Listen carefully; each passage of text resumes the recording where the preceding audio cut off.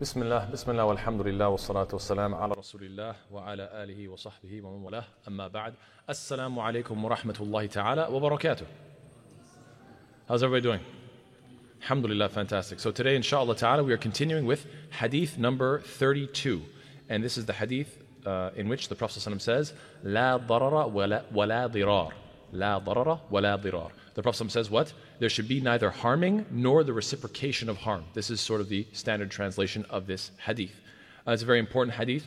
It is mentioned in Sunan Ibn Majah, also Muwatta Imam Malik, and many others as well. It is considered Hasan li ghayrihi by a number of scholars, including an-Nawawi, Ibn Rajab al-Albani, Shu'aib al-Arnaut, and so on and so forth.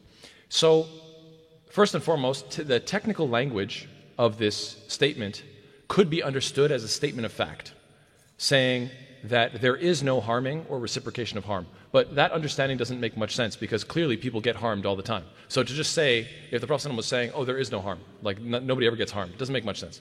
And so this is very common in the Arabic language when you make a statement like this, but you're really talking about what things should be, or you're making a prohibition.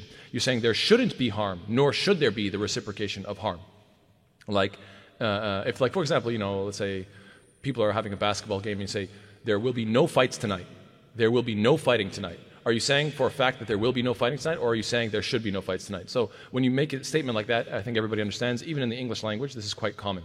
Now, what's interesting is that darar and the word dirar are both the masadir, or it's the masdar, which is the infinitive form, implying that this statement is exhaustive.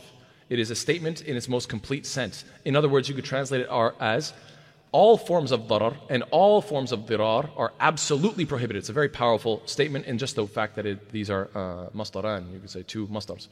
Now, of course, does this mean that there will never be any harm?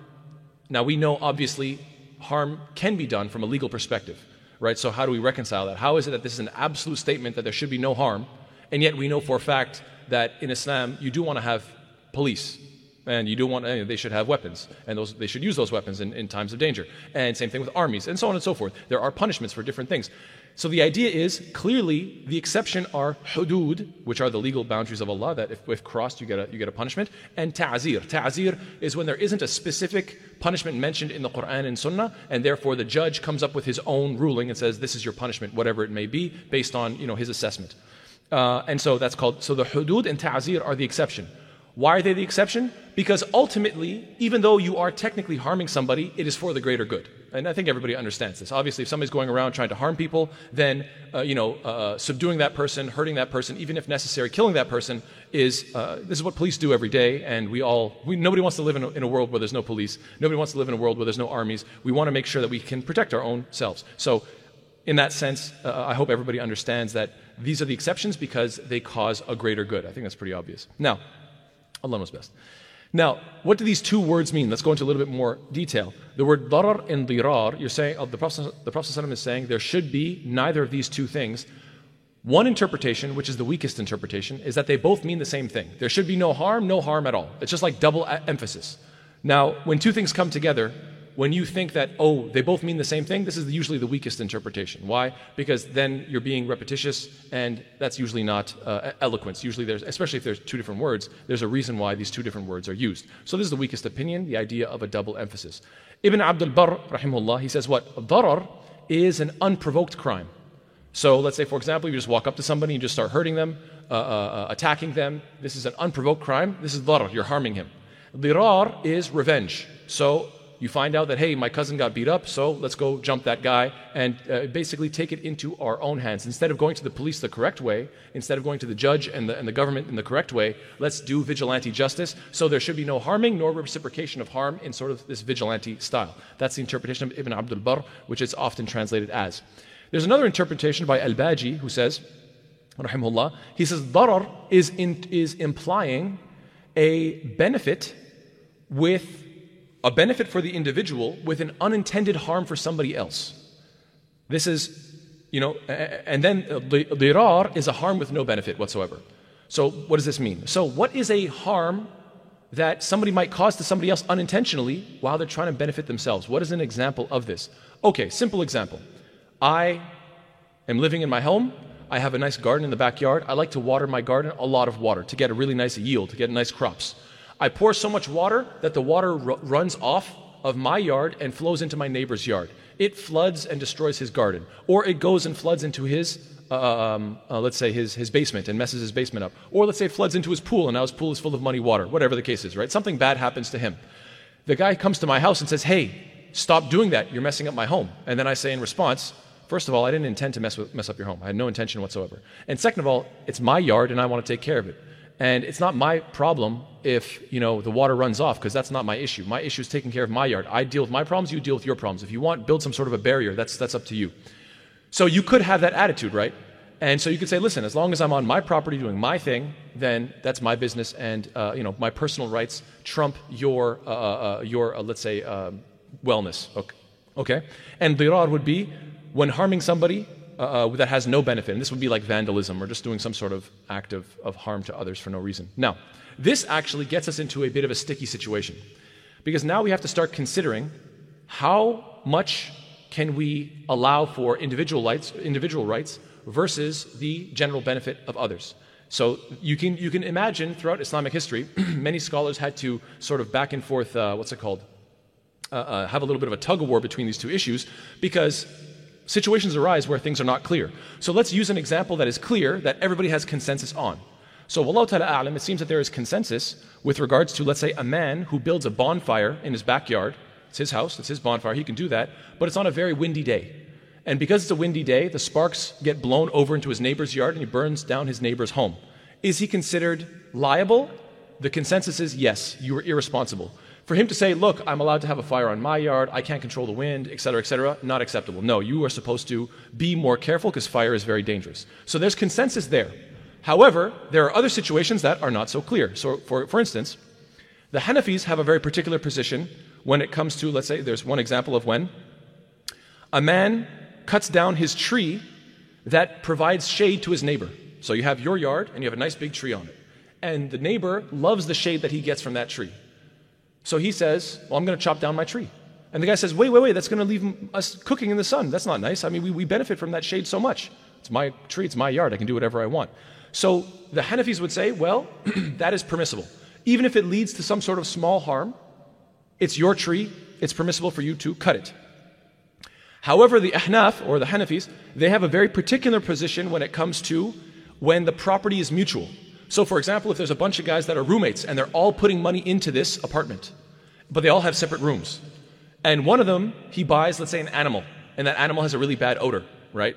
And it makes the whole place smell. Because everybody is involved, because essentially they all have a vested interest into that property, that means even a slight harm is considered too much. So even that bad smell, no, not allowed. Why? Because they're paying for that property.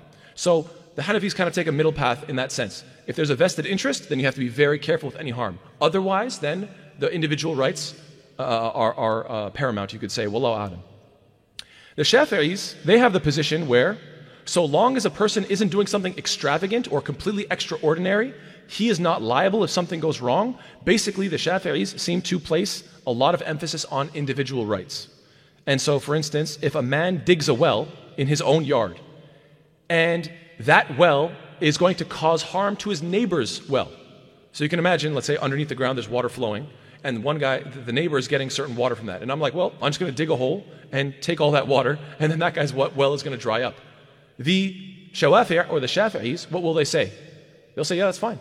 You're completely allowed to, it's your property, and if that guy's well gets messed up because of it, that's his problem, don't even worry about it. So they are very much focused on what? Individual rights. However, the Malikis, they actually flip it. They say, no, if a man digs a well on his own property that causes harm to his neighbor's well, then this is impermissible.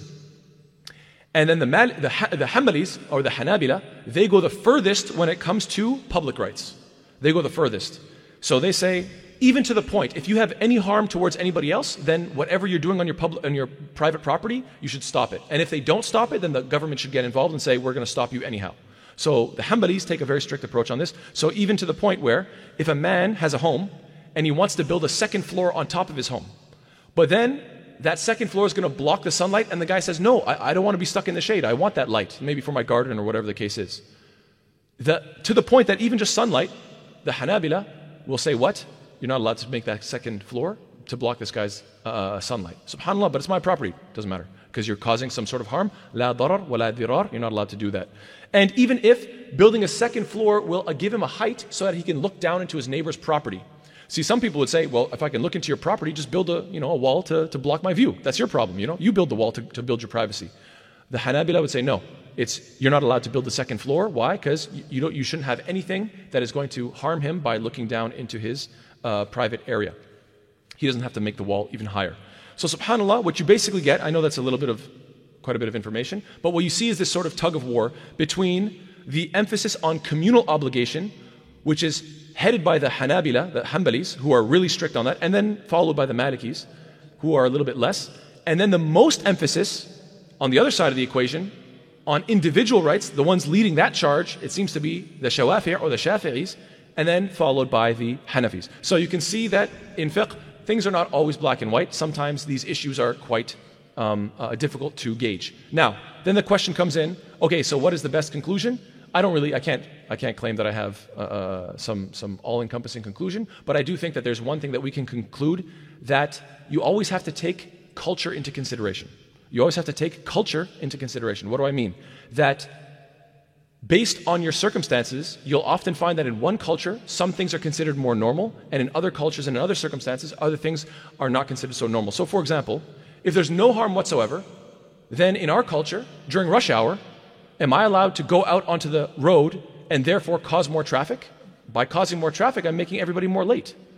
This is something that in our culture, everybody accepts as normal, right? Nobody says, hey, but you're making more people late by going on the highway today. No, they're like, that's part of life, man. That this is an accepted harm that you're causing, quote unquote harm, by just making people slightly more late. So this is not something that is usually debated. And so therefore you can see that based on our culture, this is considered an acceptable quote unquote harm. Allah knows best. And then there are other things that are unacceptable no matter what culture you go to. For instance, the idea of the guy being careless with his bonfire. This is something that, it seems across the board there's no exceptions to this. So I hope that gives you just an idea. Of course, we're not covering every scenario, and nor can we give a determinative, with full determination, but I just want to give you guys an example of what type of debates become created from a legal perspective because of statements like la darara wa la dirar, saying that you shouldn't harm people. Okay, well, how much does individual versus communal rights play a factor? How much can we pull up, how much room is there in this tug of war, so to speak? Now, in terms of the Quran, this concept of dirar does come up when Allah Ta'ala says what? Usually comes up in terms of marriage. So there's these different circumstances. Allah says, بَعْدَ أَعُوذُ بِاللَّهِ مِنَ الشَّيْطَانِ الرَّجِيمِ وَإِذَا طَلَّقْتُمُ النِّسَاءَ فَبَلَغْنَ أَجَلَهُنَّ فَأَمْسِكُوهُنَّ بِمَعْرُوفٍ أَوْ سَرِّحُوهُنَّ بِمَعْرُوفٍ وَلَا تُمْسِكُوهُنَّ ضِرَارًا لِتَعْتَدُوا. Allah says what? And when you divorce a woman, or your women, speaking plural, and they have nearly fulfilled their term, their iddah, we'll mention what that is in a moment, either retain them as in stay married, or either retain them according to what is acceptable, bil ma'ruf, in a kind way, either stay married in a kind way, or release them, as in divorce them, in a kind way, bil ma'ruf, in a respectable and in good way.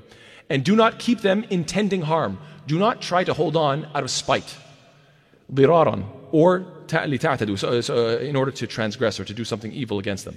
So what is this talking about? Well, first and foremost, when can a man divorce his wife? Only when she is in a state of tuhur.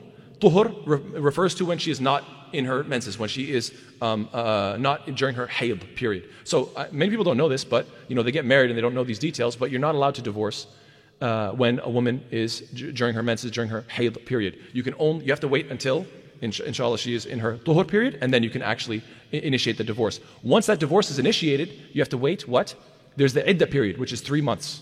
3 months, what is the wisdom behind these 3 months of waiting? Some would say to cool off, right? And to figure out whether you just did the divorce out of rage and then you want to take her back, or whether you want to go through with it. So you got 3 months. Another reason, another wisdom, and Allah knows best, maybe there's many wisdoms, but another wisdom is because during those 3 months you are assuring that she's not pregnant, right? Because if she goes through 3 months and has 3 different periods, then clearly she is not carrying a child, inshallah ta'ala.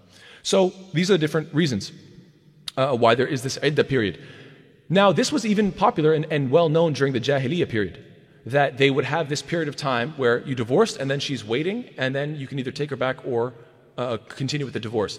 And so what some men would do, just out of spite, just out of pure rage, imagine a very horrible relationship, they both hate each other so much, and the guy is going to take advantage of his position, and so what is he going to do? He's going to say, I divorce you, and then after 3 months, he says, oh, okay, no, don't worry, I take you back. He takes her back for, let's say, 1 day, and then boom, I divorce you again. Another 3 months waiting period. I take you back again, divorce again. And so he keeps on messing with her. Why? Because he's enraged, he's spiteful. It's a very evil thing to do. One of the wisdoms, Allah Ta'ala forbade this and said what? You have 3 talaqs. After 3, you can't do that again. So one reason why is to stop this jahili practice of this sort of taking back and forth out of spite. So men can't do that to their wives. Another wisdom behind this is that sometimes the guy isn't doing this out of spite. Sometimes a relationship is just a love-hate relationship, right? Sometimes there are people who, I can't stand being with you and I can't stand being without you. How much is this referenced in pop culture, right? How many? A million times, right? So clearly this stuff exists. So my point is just to say that this exists, and some people, they're together, they're separated, together, separated, and they go back and forth and back and forth. So Allah Ta'ala is saying, listen, this is clearly a toxic relationship. You guys really don't know what you're doing. You have 3 shots at this. After that, walk away. And then, of course, you have to marry somebody else. And then if you do marry somebody else, then theoretically, if you divorce that person, you can go back to the original one, but you're not allowed to do it with the intention of trying to get back. That's a whole other legal issue. There's another practice that is done, again, by some spiteful men, which is called al-ila.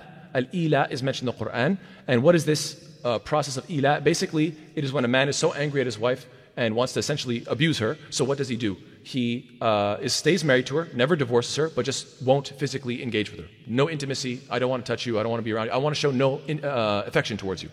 So the woman is kind of like she's divorced, and so that's pretty stressful, but she can't go and marry somebody else because she's technically married.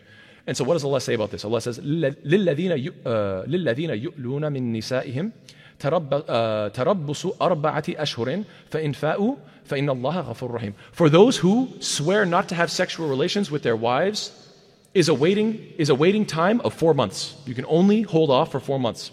But if they return, as in if they return to normal and being, engaged with their wife, etc., then indeed Allah is forgiving and merciful. So in other words, you're mad, you guys, or maybe, you're, whatever the case is, you're taking some time off, you're cooling off, whatever the case is, you got 4 months. After that, if you say, no, I'm going to spend a whole year or whatever, 5 months, 6 months, whatever, keep going, and I'm not even going to touch her, then no, now that's grounds for divorce. And so she can seek divorce, and then that's it. Yes. So these are all examples of what? Darar. These are examples in the Quran of people trying to do harm within the means of what is halal to them. And so Allah Ta'ala is blocking those means and stopping people from using their own rights to harm others. Watering your own grass, starting your own bonfire, or abusing the divorce and remarry system, or just staying married and then not touching her just so I can mess with her. All these things, subhanAllah, Allah is saying what? La darar wa la dirar. You can't try to manipulate or, lawyer law in such a way where you get, do some harm and you say, what? It's within the bounds of the law. No, Allah Ta'ala cuts these things off because there should be no harm. What's really interesting also is that, subhanAllah, the more you sacrifice your rights for others, the more reward you get. So, for instance, on Jum'ah, everybody has the right to park wherever they want, right? You can park wherever you want. But if you come early, okay, and you say, look, because I'm early, I can take my time to walk to the masjid. So you know what I'll do? I'll park near the back. I won't take one of the closer parking spots. I'll park further down. Why? So that I know that the people who come late, I want them to park close so they can come in quickly. I want to do them a favor, right? So you are doing what? You have a right to park close and, benefit from that by just, quickly going in. But you're sacrificing that, your own right for the benefits of others, the more reward you get, inshallah ta'ala. So this is a beautiful deen, and this is something that Allah subhanahu wa ta'ala is highlighting, and the Prophet is saying what? That Allah ta'ala has prohibited everything that is harmful. And even the things that have punishments in Islam, they're for the greater good anyhow. And so another way you could say this is what? That Islamic law is beneficial for humankind. That is like a huge objective behind this deen, is to just be of benefit to humankind. And this is exactly what Allah says when Allah tells us what? وَمَا جَعَلَ عَلَيْكُمْ فِي الدِّينِ مِنْ حَرَجٍ. He has not placed upon you in this deen any difficulty. That this whole deen is meant to make your life easier. This also brings up, and this is going to be the final point, inshallah ta'ala, which is a sort of broader topic of Islamic studies in general, and how to approach Islamic studies and the various categories of Islamic studies. And so just a very brief overview, and we could talk about this for much longer, and there's people that are way more qualified than I am, but I just want to give some basic ideas that I think are helpful. Because sometimes people say, I want to study Islam, but they don't really know where to start. and they don't know how to start on the first floor, then build to the second floor, and sometimes they jump to the top floor before they've built the base. This is a problem, right? So how can we build ourselves up properly? Well, one of the best things to do is to start with language and logic. Why is that the case? Because the whole Quran and Sunnah, they're in the Arabic language. And so you need to know the details and the nuances of the language so that you don't miss anything. So you want to start with the Arabic language, and you want to start also with logic, because there's going to be a lot of logical ideas of how Islamic law is reasoned and the ideas behind it. And if you're not a logical person, and if you have no concept of, if you're not strong when it comes to logic, a lot of things will go right over your head. So this is a helpful starting point to make sure that you are, and by the way, there are certain legal maxims in Islam that are just based on logic. And we can go through that, but anyway, that's a whole other topic. After that, now you use this Arabic and you use your logical, rational mind to do what? To start analyzing the Quran and Sunnah, to start understanding what are the rulings. So Allah says this, and this is therefore, let's say, a prohibition, or this is something that is obligatory, and so on and so forth. Now, what's interesting, and this is what is called fiqh. When you study fiqh, you understand, okay, these are the proofs, these are the evidences, and these are the rulings. And when you study that over and over and over again, so first you start with the Arabic and logic, and then you're moving on to fiqh studies. And when you study fiqh quite a bit, what you start to notice are patterns. Like, for example, you have a case where something is impermissible. Why? Because of a certain illah, because of a certain cause. But then you find that something else is also prohibited for that same reason, for that same cause. There's another illah. And then you find that again and again and again. And then you say, oh, look, it seems that every time something fits this pattern, the ruling is going to be that. So then now that when you start noticing these patterns in Islamic law, and I'll give examples of this in a moment. I know I'm speaking very, abstract in a moment, right now. But I'll give examples in a moment. But sometimes when you start noticing these patterns, you can create legal maxims that sort of capture and summarize what is going on within Islamic law. And those are called, one of them is called a qa'ida, which is a principle or a maxim, a legal maxim. And al-qawa'id is the plural. Al-qawa'id al-fiqhiyya is a reference to what? Legal maxims of Islam or of Islamic law. And this is where we get the ta'arif, this is where we get the definition of usul al-fiqh. Now we're starting to build up the principles, because now we start having our qawa'id, our principles. And so usul al-fiqh, the definition of it is what? Al-ilmu bil-qawa'idi allati yatawassalu biha ila istinbat al-ahkam al-shar'iyyati al-far'iyyati min adillatiha at-tafsiliyya. That the definition of usul al-fiqh is what? Knowledge of the principles through which the derivation of Islamic rulings are reached from their detailed proofs. So in other words, now that you have seen so many rulings, and now you are starting to develop these principles, you can use these principles to go on and help you to reach and arrive at different rulings. So let me explain to you, and this hopefully will clear up where I'm going with this, that there are 5 main qawa'id al-fiqhiyya, 5 main maxims, legal maxims, that really cover a lot of ground. What are they? The 5 main ones are al-umuru bimaqasidiha. Al-umuru bimaqasidiha means what? That matters should be judged based on their objectives. You should always look at the intent and the objective behind something to understand whether it's good or bad. And this is based on the hadith, innama al-a'malu binniyat. So as you can see, we've studied our Arabic, we've studied our logic, and then we looked at the hadith of innama al-a'malu binniyat, and now we're getting a principle from it, which is what? Al-umuru bimaqasidiha. So I hope you guys see the sort of progression, right? So what's the next one? The next one is al-yaqinu la yazulu bish-shak, that certainty is not removed by doubt. What is a good example? This applies to lots of different scenarios. Let's give an example. Let's say somebody comes up to me and says, I don't know if I have wudu. Do I have wudu or not? I don't know. Okay, do you remember making wudu? Oh, yeah. I made wudu earlier. Do you remember breaking your wudu? I don't really remember. I'm not 100% sure. Okay, so you are 100% sure that you made wudu. Yeah, I remember going to the bathroom and washing up. Good. But you don't remember if you broke your wudu. No. Okay, so that means the wudu is a certainty and the breaking is a doubt, right? Okay, good. Let's apply this legal maxim. Al-yaqinu la yazulu bish-shak, which means that certainty is not removed by doubt. In other words, the certainty of you making wudu is not removed by the doubt of I might have or might not have broke my wudu. Does everybody understand this? So this is a nice example of this being applied. There's another one, which is what? The next one, the third one is al-mashaqqatu tajlibu at-taysir. Al-mashaqqa means hardship. Tajlibu, which means that it brings or it causes at-taysir, ease. And this we could see in so many different Islamic rulings. So for example, you're studying fiqh and you realize that, oh, look at that. When I am fasting in Ramadan and I get sick, I don't have to fast. So because of a mashaqqa, the sickness, because of a hardship like sickness, I can stop fasting. Things are made more easy for me. Tajlibu taysir. Ease is brought. And also when I'm traveling, travel is a difficulty, I can shorten my prayers. I can also join my prayers. Right? Al-jam' wal-qasr. Oh, look at that, that's interesting. And when I can't pray standing up, I'm allowed to pray sitting down. So it seems every single time that there is a difficulty, the Islam becomes easier for me.